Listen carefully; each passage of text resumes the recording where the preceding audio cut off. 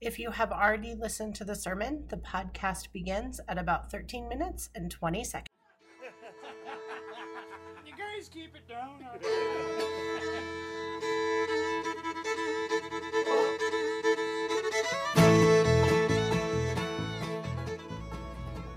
Howdy, y'all.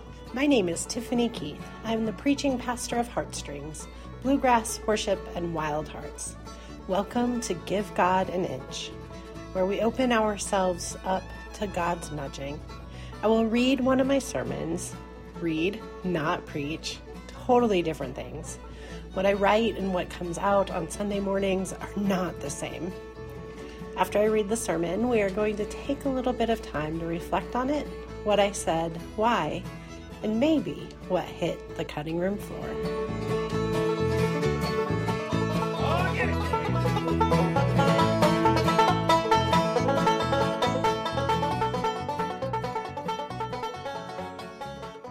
Let us pray.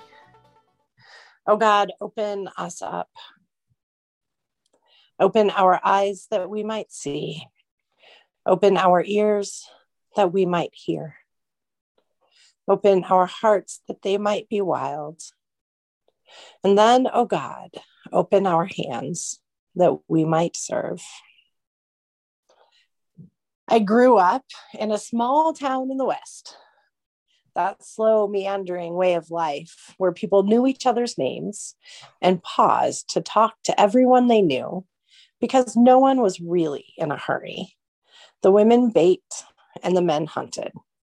What that means is that we were raised around guns. We were not allowed to play video games or watch movies that normalized killing. We were taught gun safety and a deep respect for the power guns hold. And we lost friends and loved ones to speeding bullets, to accidental shots, and to gun violence and suicide. I remember when we lost John. Him and his friends were target practicing, and one of the guns accidentally went off when his friend was trying to unjam it. It was a devastating loss for our small town. I went to the viewing with a friend, and she took some time to sit with his body. We mingled for a few, mourned, cried, and as we were walking out, she told me she did all the things. She doubted his death, said she would miss him. She had told him goodbye, and she had accepted his passing. You know, going through the stages of grief as quickly as she could. I asked her if she remembered anger. Oh no, I forgot. Hold on. So she went back in, told him how angry she was, and came back out just a couple of minutes later, confidently resting in acceptance. Don't we all wish grieving was so easy? I had a hunch. So I looked up sermon titles on grief. Here are just a few that I found.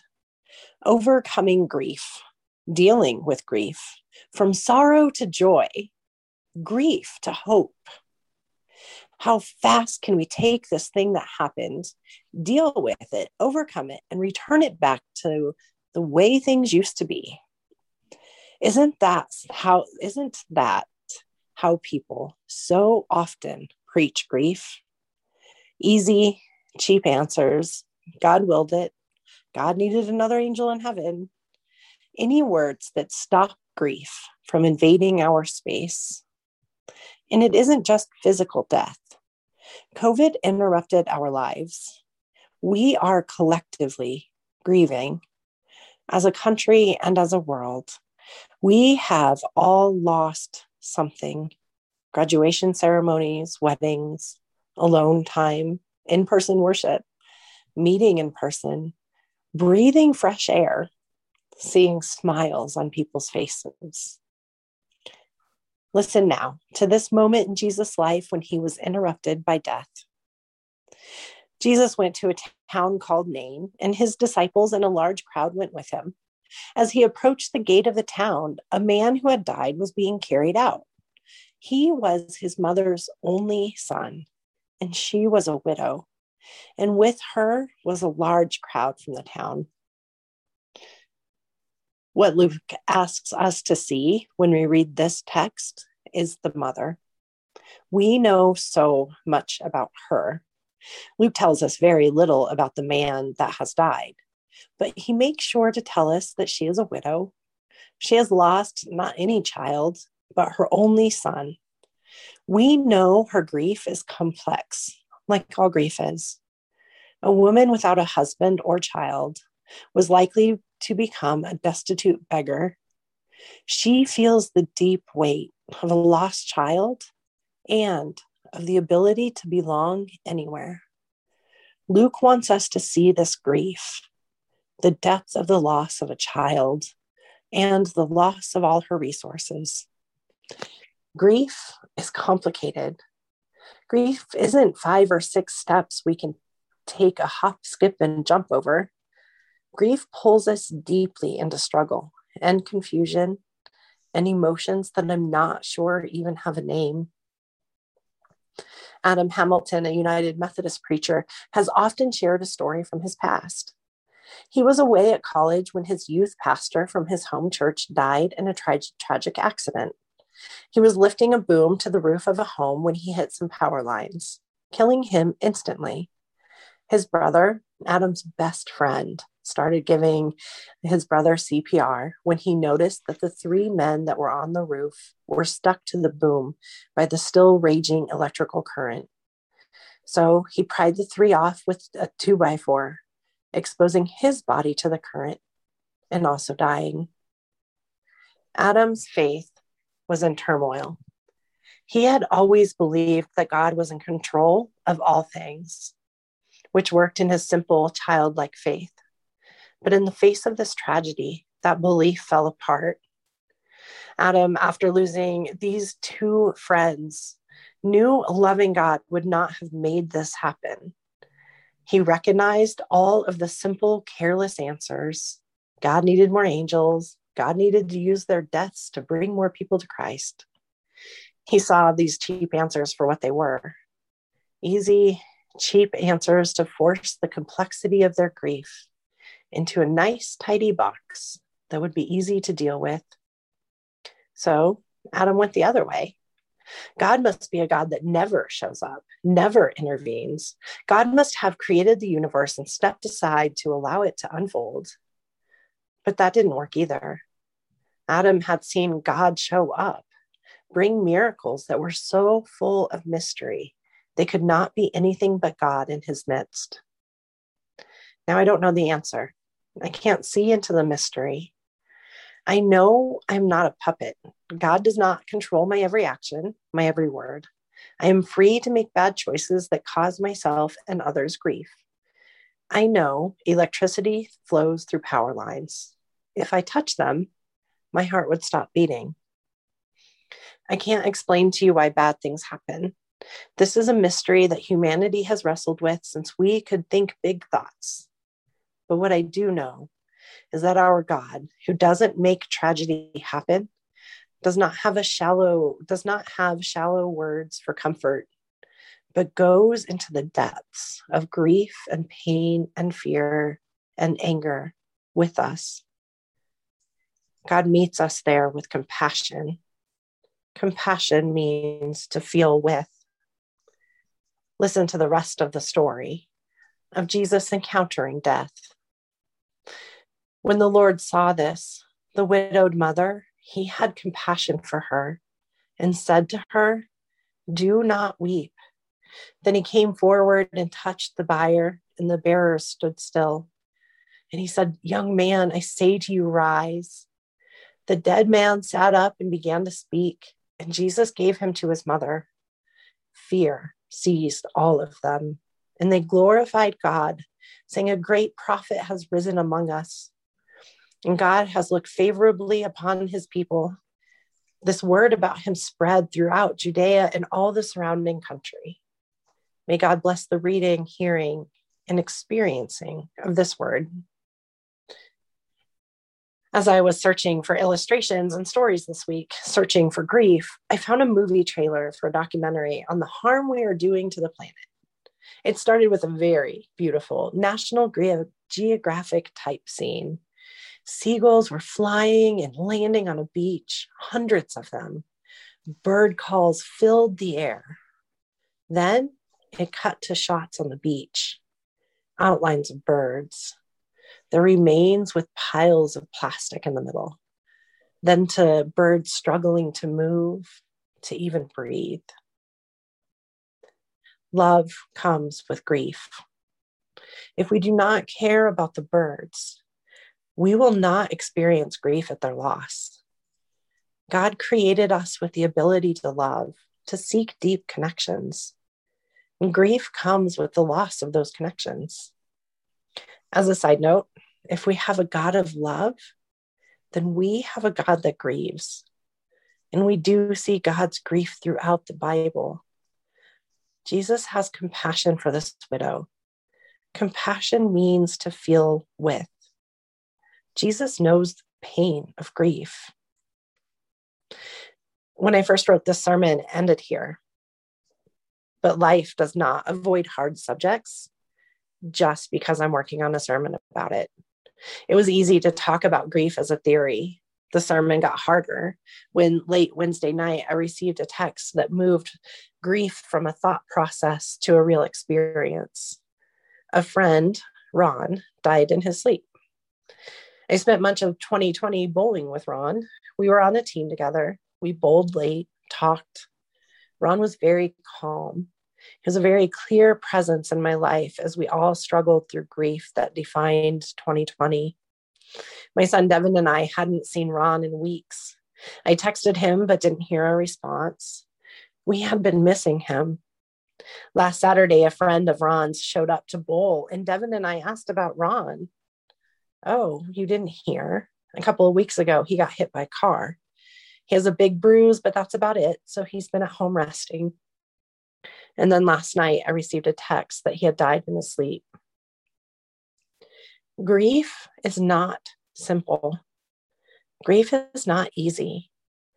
And sometimes our life is interrupted by grief because we love, because we care, because we allow ourselves to connect with others. We are a species that grieves. In some ways, the text this week is really hard because I do not expect Jesus to show up, touch Ron's casket, and return Ron to us. Instead, I know that Thursday when we have league, there will be tears, there will be pain, maybe anger, there will be grief. Yet, I am counting on the end of the story to be true. I need a God so big, so overflowing with love, that all funeral processions lead eventually through grief to abundant life and meaning, to a collision with the compassionate God that resurrects us and folds us into loving arms, like that of a mother, overflowing with a greater love than we can ever truly know. Thanks be to God. Amen.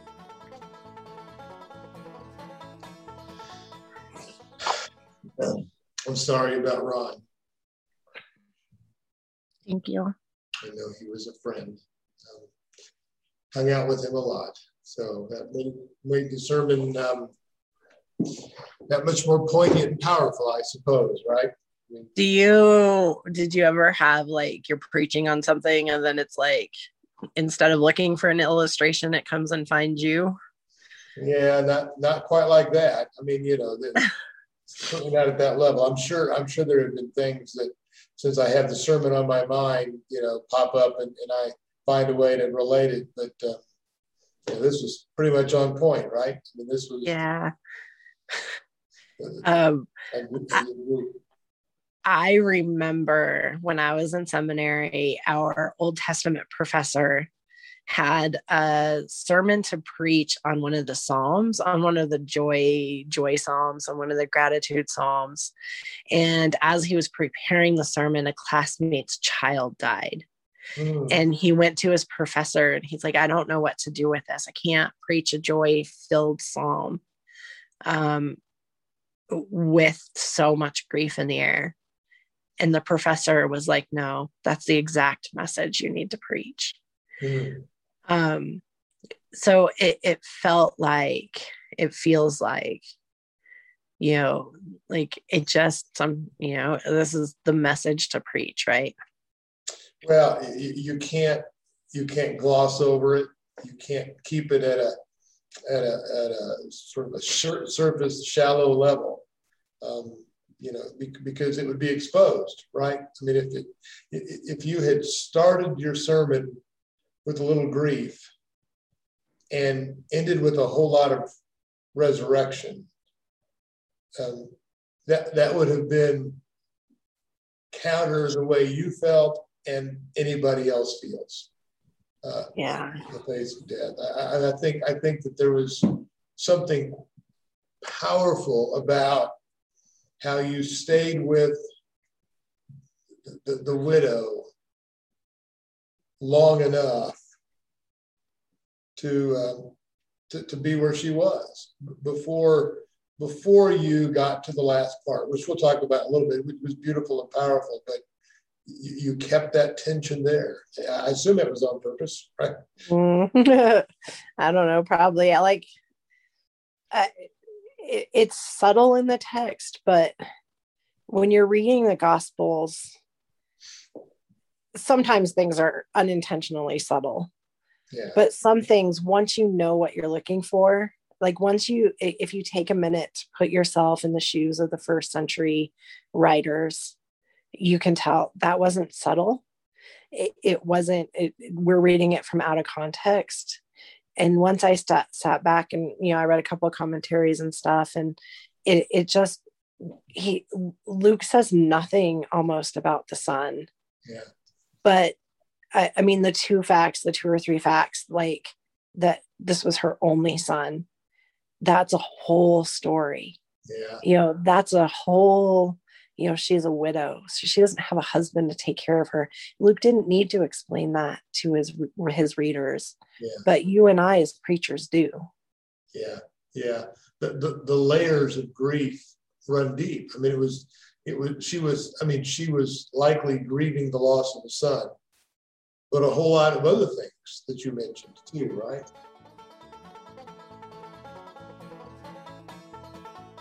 All right, my name is Kent Ingram, and I'm pastor of First United Methodist Church in Colorado Springs, where 7.7 thousand people viewed our 11 o'clock worship service last Sunday on Facebook. Tiffany, who are you? Hi, I'm Tiffany, and my retinas are still attached. Barely. So I have a little bit of a contextual question. Is that true? I mean, I understand that he was an adult son, very much. But I know people in the ancient world didn't attach to children in the same way we do, because children most likely were dead before 5. But in women were property. So she was her husband's property until her husband died, and then she became her son's burden. Mm-hmm. Did family ties, and I'm also thinking of the text. This is an Old Testament text. The quote that we've made it into be is blood is thicker than water. Yeah. But in reality, the quote from scriptural text is the blood of the covenant is thicker than the water of the womb. That in reality, it is exactly the opposite of what we say it is that their ties were tribal ties. Their ties were, I guess tribal was their main tie, more so than family in the way that we think of it. Yeah. So I wonder, as I was, reading it, how much of her grief was the human that was her son. We project our understanding and our relationship with our children onto theirs. But is that really, I mean, I'm absolutely sure she grieved her son. Sure. But is that grief the same that we would experience it? Yeah. And of course we don't know. I mean, we don't know what kind of social structures are in place to care for her. Maybe her ex-husband's brother was alive. I don't know, we're not told any of that in the story. I mean, the points that we were told was, widow, only son, which kind of pushes us into that sense of dependency. And you know, I can't imagine. I mean, I can't imagine there not being a love between a mother and a son. Maybe culturally it was treated differently. You know, they didn't worship their children like we worship our children. So there are probably some cultural expectations, but there's still enough in the scriptures of grief and sorrow and sadness over that kind of loss. But the one thing that I was thinking of when you were talking about this is, even if we don't know exactly what that meant for her future, the future that she had envisioned was gone. Mm. How she had anticipated things playing out, that, you know, she would be with her son until she died, you know. So whatever her future was, it wasn't what she had thought it was going to be. And that's where the grief is as well. I mean, yeah, that makes sense. I mean, that's nice, right? So, I mean, because that's kind of what my hope is that I get people thinking about, is death in different ways and grieving in different ways. Yeah. Right. The grieving isn't just the death of a physical body. That grieving, we can grieve. We should grieve. We do grieve the loss of the graduation ceremonies that didn't happen. That's grief. Yeah. We are collectively grieving even what was. And here's the other thing, like, we grieve things even when they're good transitions, they're good losses, right? So if I quit a job and I move to a new job that I really want, I still grieve the old job. Yeah. You know, it's funny you say that, because now that you've got me on Facebook, I see this time of year, a number of our colleagues announcing moves, right? Yeah. And it's almost always, I'm grieving where I'm leaving and I'm excited about where I'm going. You know. Okay, but is that truth, or is that because we publicly have to love on the people that we're still with? well, I you know, I'm sure there are some people leaving some churches, you know, they knock the dust off their sandals and never look back. You know, I've left 4 times, I guess: Boston Avenue, Wick Line, Lake Street, and Appleton. And yeah, there's grief. You know, I mean, you've made relationships, you've poured yourself into it, and there's also, again, the uncertainty of what you're getting into, especially if you leave in a place where people liked you. You know, your ministry was going pretty well. There's always the risk that you move and it just blows up on you. It's horrible. So yeah, I mean, I don't know to what degree these people were telling the truth, but it sounded sincere, and I know that there's something. They're going to grieve something, you know, about that leaving and have the uncertain future before them. So you've not had to do that yet. So no, I have not had to do that yet.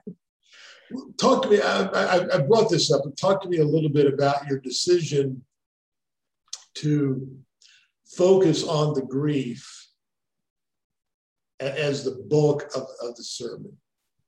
And that was obviously a conscious decision. You did not move in and say, hey, look, you raised him from the dead. Let's talk about that. I mean, you really dwelled on that first part. Yeah. Oh man, I'm trying to think of the thought process. When I was reading the text, there is so much in here I could have focused on. So the commentaries point out that the man who was raised was, you know, the dead man was raised. So the verb raised is connected to the dead man. And then he gets up and speaks, and prophets speak. So when they say, look, a prophet has been raised, the one that has been raised and spoke was the dead man, not Jesus, which is really that would have been really interesting vein to explore, right? Yeah. Like, because, you know, it doesn't necessarily, I mean, even traditionally and in theologically and in our belief system, we're not saying that guy could not have been a prophet. Yeah. Right. He could have been. It's not against the grain, right? No, there's enough ambiguity. It's a little bit, I mean, at a much deeper level, it's a little bit like Zacchaeus climbed the tree because he couldn't see Jesus, because he was short. Who was short? Yeah, we don't know who was short, Yeah. So the ambiguity kind of makes you say, but this is a more interesting ambiguity, right? Yeah. Was his prophetic? Yeah.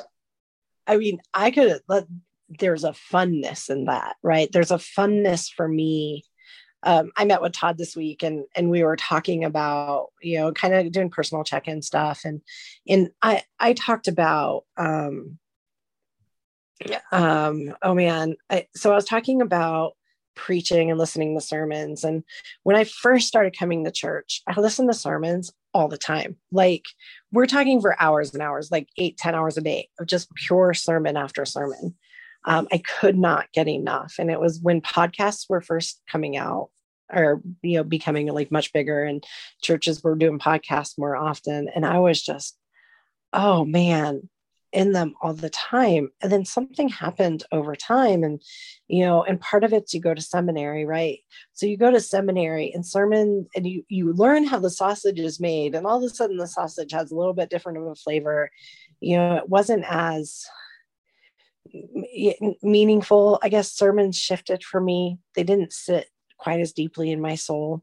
So there's this dry period from when I, kind of when that shift happened, until I started preaching last year, that I wasn't getting depth in me. I wasn't having very often those spaces where, in that deep relationship with God, that I was just touched and excited and curious. And until I started preaching. When you start preaching, like, that's for me the new, instead of listening to sermons, like digging into the text and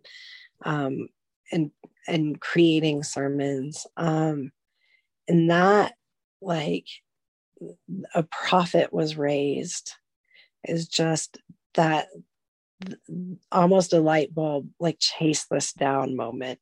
Yeah. So, I mean, and another one that, I thought about in that was, it's a collision. And I use the word collision intentionally. It comes from my study, but I didn't preach on it. I could have.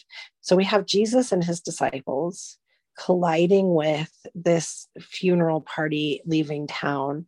Mm-hmm. And then there's this encounter, and the end of the text, and just the beautiful way Luke tells stories. The end of the text, they're spreading out. So they go and tell everybody. So it just feels like this collision that then spreads. Yeah. And there's something in that too, that I love the words around it as part of it, but just that image. Yeah. So was it the theme for the series built upon the reality of last year's pandemic that kind of pushed you to grief? Was that? Yeah. I mean, when you title a sermon "Interrupted by Death," I mean, like, it kind of pushes you in a very specific direction. I think you and I were talking about our sermons, and I was kind of laying down the 500 points that I end up with, late Monday morning. And you had said something in that conversation about grief. And it just, when you said that, I'm like, I don't know what I'm preaching on, but I know it's going to be grief. Yeah. I think we were talking about the complexity of it, that it's lots of layers of it. And she had lots of grief. Yeah. So, well, let me, I want to quibble over a word that you used. You used the word side note. Do you remember the context of that? Yeah. The side note that God, if God is a God of love, then God must grieve. And love and grief are connected. Then, I mean, I don't know if I said that, but I need to when I actually preach it. I've not preached this one yet. If God is a God of love, and love is connected to grief, then God must grieve. Yeah. My initial reaction to that is, that's not a side note.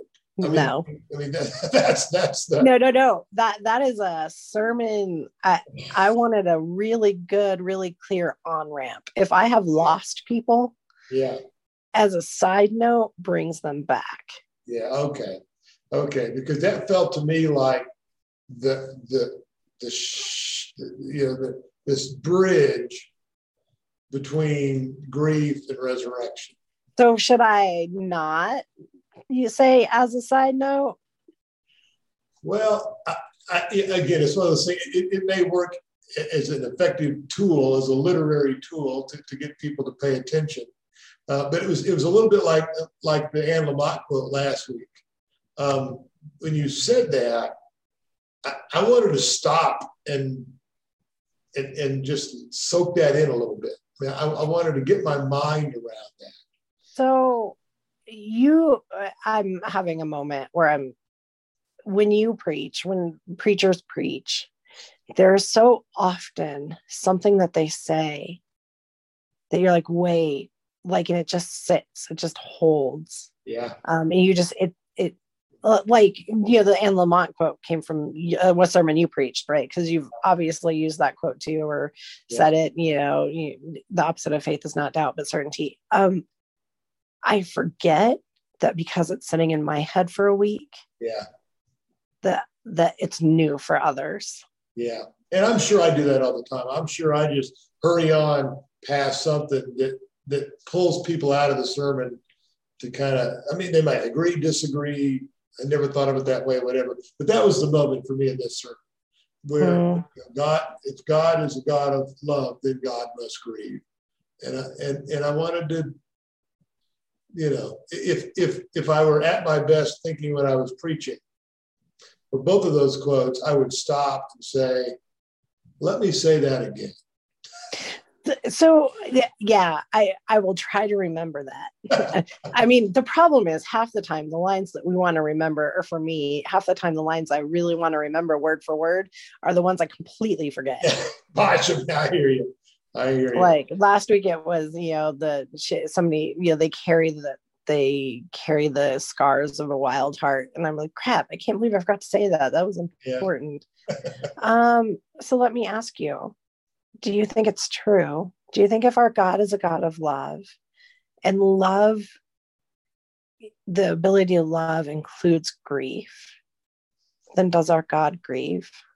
Yeah, I think that's true. You look at the Lazarus story, right? Jesus wept.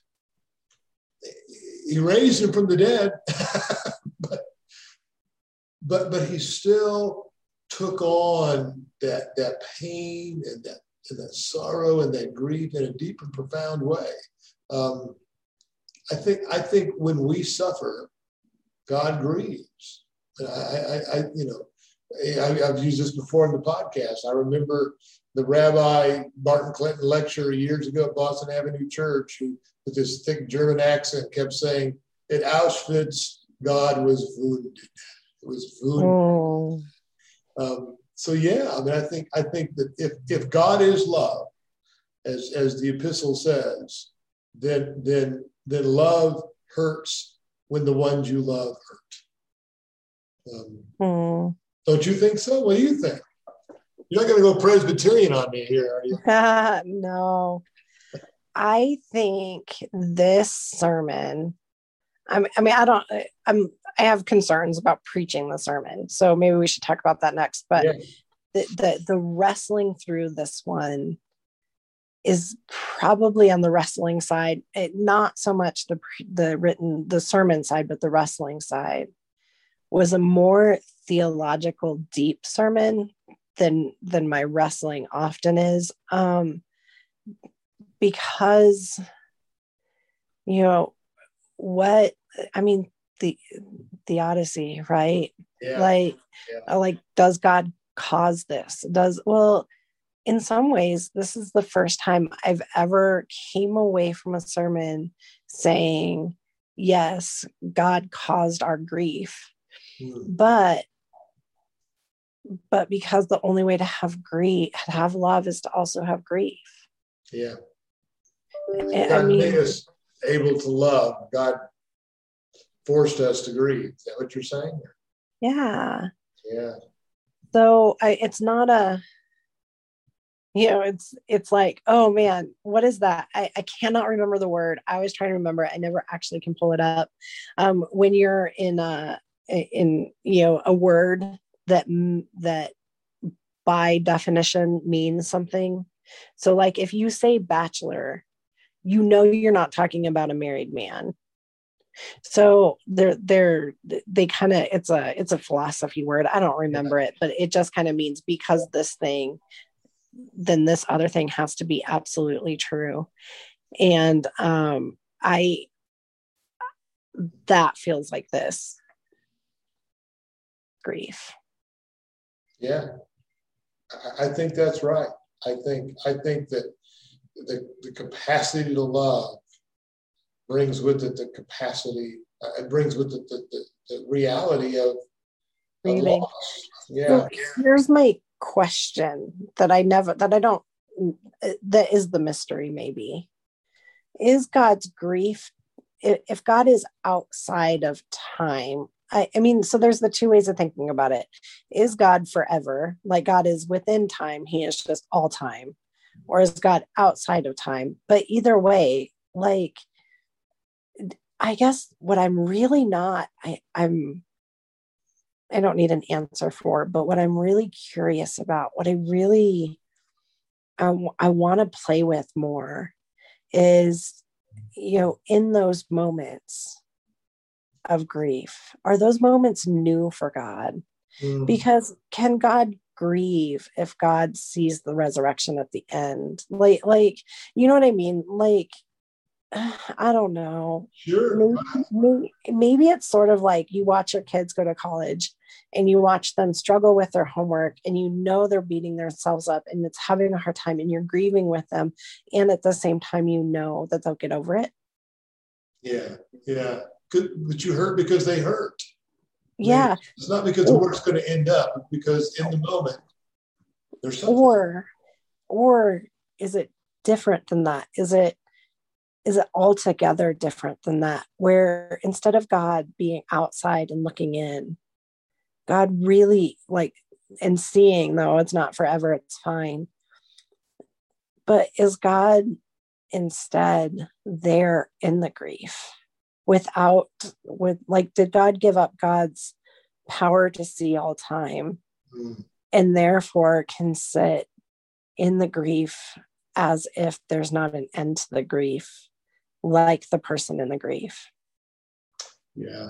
And I don't know the answer to that. And obviously nobody does, but that's, you go back to the process theologians and the God that's becoming, and the notion that God is affected by God's creation, that our behavior, our actions affects God. I believe that to be true. Now, what finally God knows and doesn't know, what finally God, there's tendency in the West with our cultural Calvinism to focus on God's sovereignty and to fall into this Greek trap that somehow sovereignty with all the omnis means that God doesn't feel or suffer or experience things the way we do. And I just think that's unbiblical. I think incarnation puts to the lie that picture of God as disconnected from human suffering. And I don't know the final answer on that, but I do believe in the truth that if God is a God of love, then God must grieve. So you did, in your sermon, you did get to resurrection, and I thought you handled that beautifully. Tell me a little bit about this.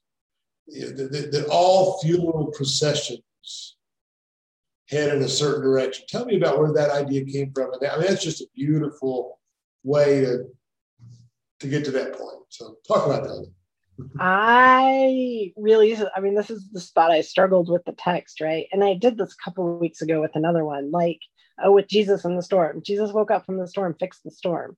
This week, Jesus runs into death and fixes it. And I'm like, that bothers me, because you can't go into a child's room and a dying child's room and say, oh, Jesus will come fix it. Yeah. And it is a dishonor to the text to not acknowledge resurrection. Yeah. I mean, I took it in a different direction for a long time. Like, you have to stay with grief. You have to stay with grief.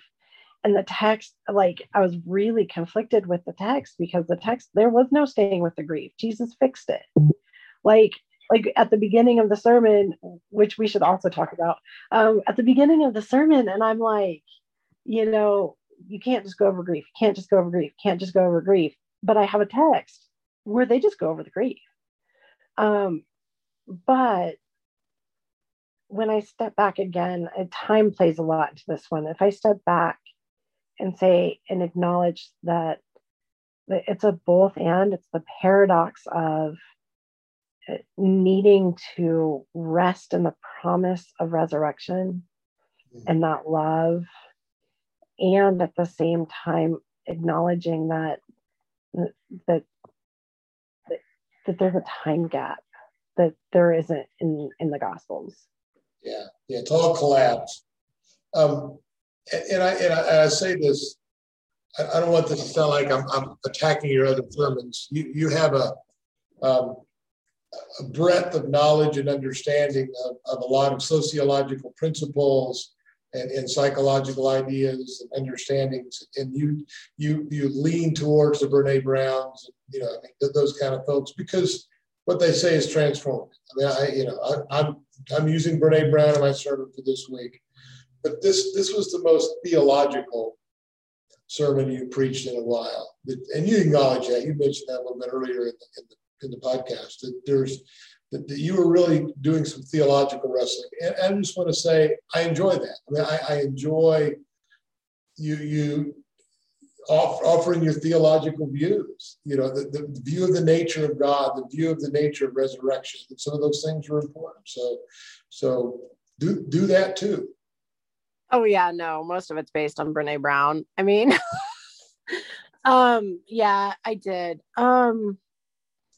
For me, and I know you and I are different. I mean, for tons of reasons, because we're different, but like my foundation, the ground of my hope is as much in the humanity that God created as in God, not because we're not broken, but because for me, that's how I see who God is.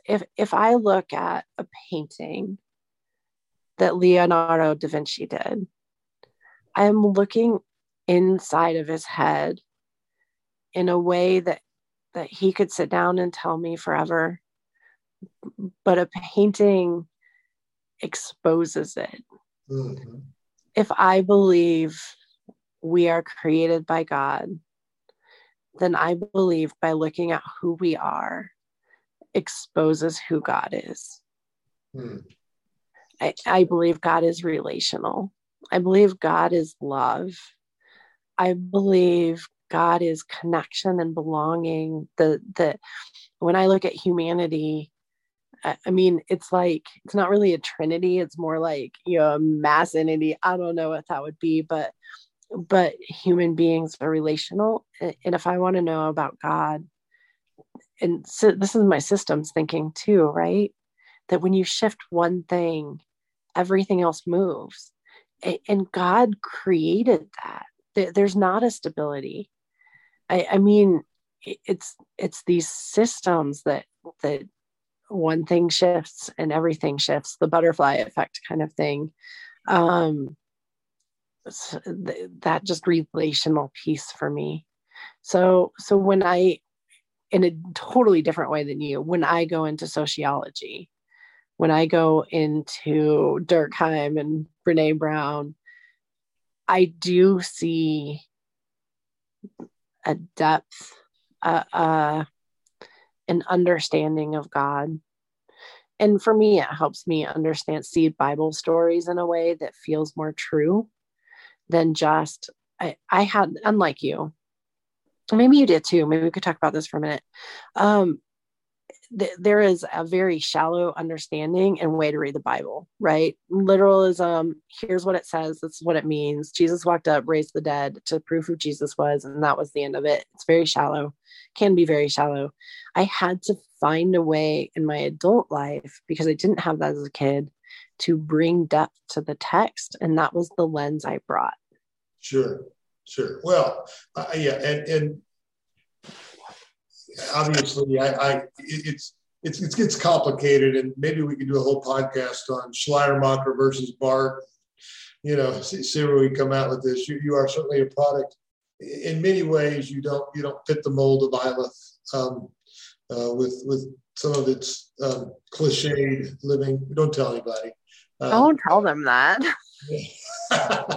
They'll take your alumni money, whether you fit in the mold or not. But again, there is this anthropological beginnings at doing theological work rather than sort of a theological beginning, and it makes sense, certainly at one level. And to me, it's not about the order of experience, but it's about what's primary and important, and that's a whole other conversation. I just am more bargaining,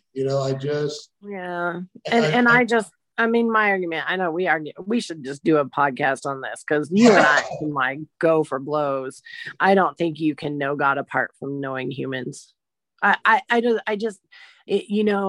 In order for us to know God sent Jesus. Like, sure. He didn't send like some like unknowable, unreachable mystery and said, here's who I am and here's how you know me. Like, God tells us who God is through humanity.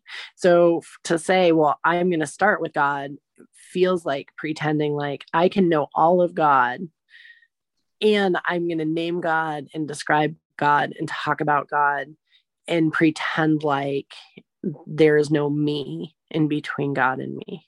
Sure. And my rejoinder to that would be, if you start with experience, you can make any God you want. No, God makes it complicated, right? Yeah, so right. I think this is another podcast. Feels, but that's a whole other podcast.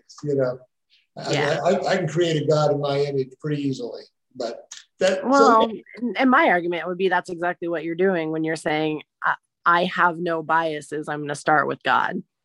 Well, no, I mean, obviously I have biases, and I need the text, and I need the community, and I need the tradition to help shape for me, though. So yeah, but we need to do a podcast on that, because maybe we should do a podcast going through my my theological documents, because there is a lot of Brene Brown, Schleiermacher, Durkheim sociology woven throughout it. But you really like my paper, so I did. It was brilliant, and part of it is that I respect the kind of consistency that was found in your paper. I mean, you knew what you believed, you knew why you believed it, and you had the ability to speak to that and point to it. I mean, the system that you built was consistent throughout, and powerful and rich. I mean, it was wonderful. I've read lots of stuff because I'm on the board of ordained ministry, and I think yours was as good as anybody's ever was in terms of that kind of consistency and language around your theological stuff. So, thank you. Yeah, good stuff. Tell me about the beginning. What is it you wanted to talk about? Oh, so I have two things that I want to talk about: the beginning and the content.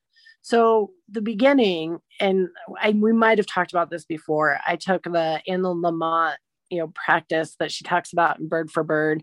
I took a story that was real. I kind of cut it apart, and added it to a different story that was also real to make one complete story that is not real. And it's just a way to protect the reality of relationships, and but so it's more of like, I don't know. Do you ever do that? Do you ever take a story and make it your own? Well, I do that, and I don't always do it on purpose. I've shared with you before, maybe on this group, that the most commonly asked question of my wife when I get home after church and I preach is she will look at me, mention a story, and say, did you really think it happened that way? Because apparently I get it wrong all the time. And I always say, but did it preach? And she'll say, yes. I said, okay, that's all that matters. So I have shifted some things. We have talked a little bit about your story, and I understand why you needed to shift some things there. And I think it's okay. We used to call it the evangelist license. You're not making stuff up out of whole cloth. And the point of the story is not what happened.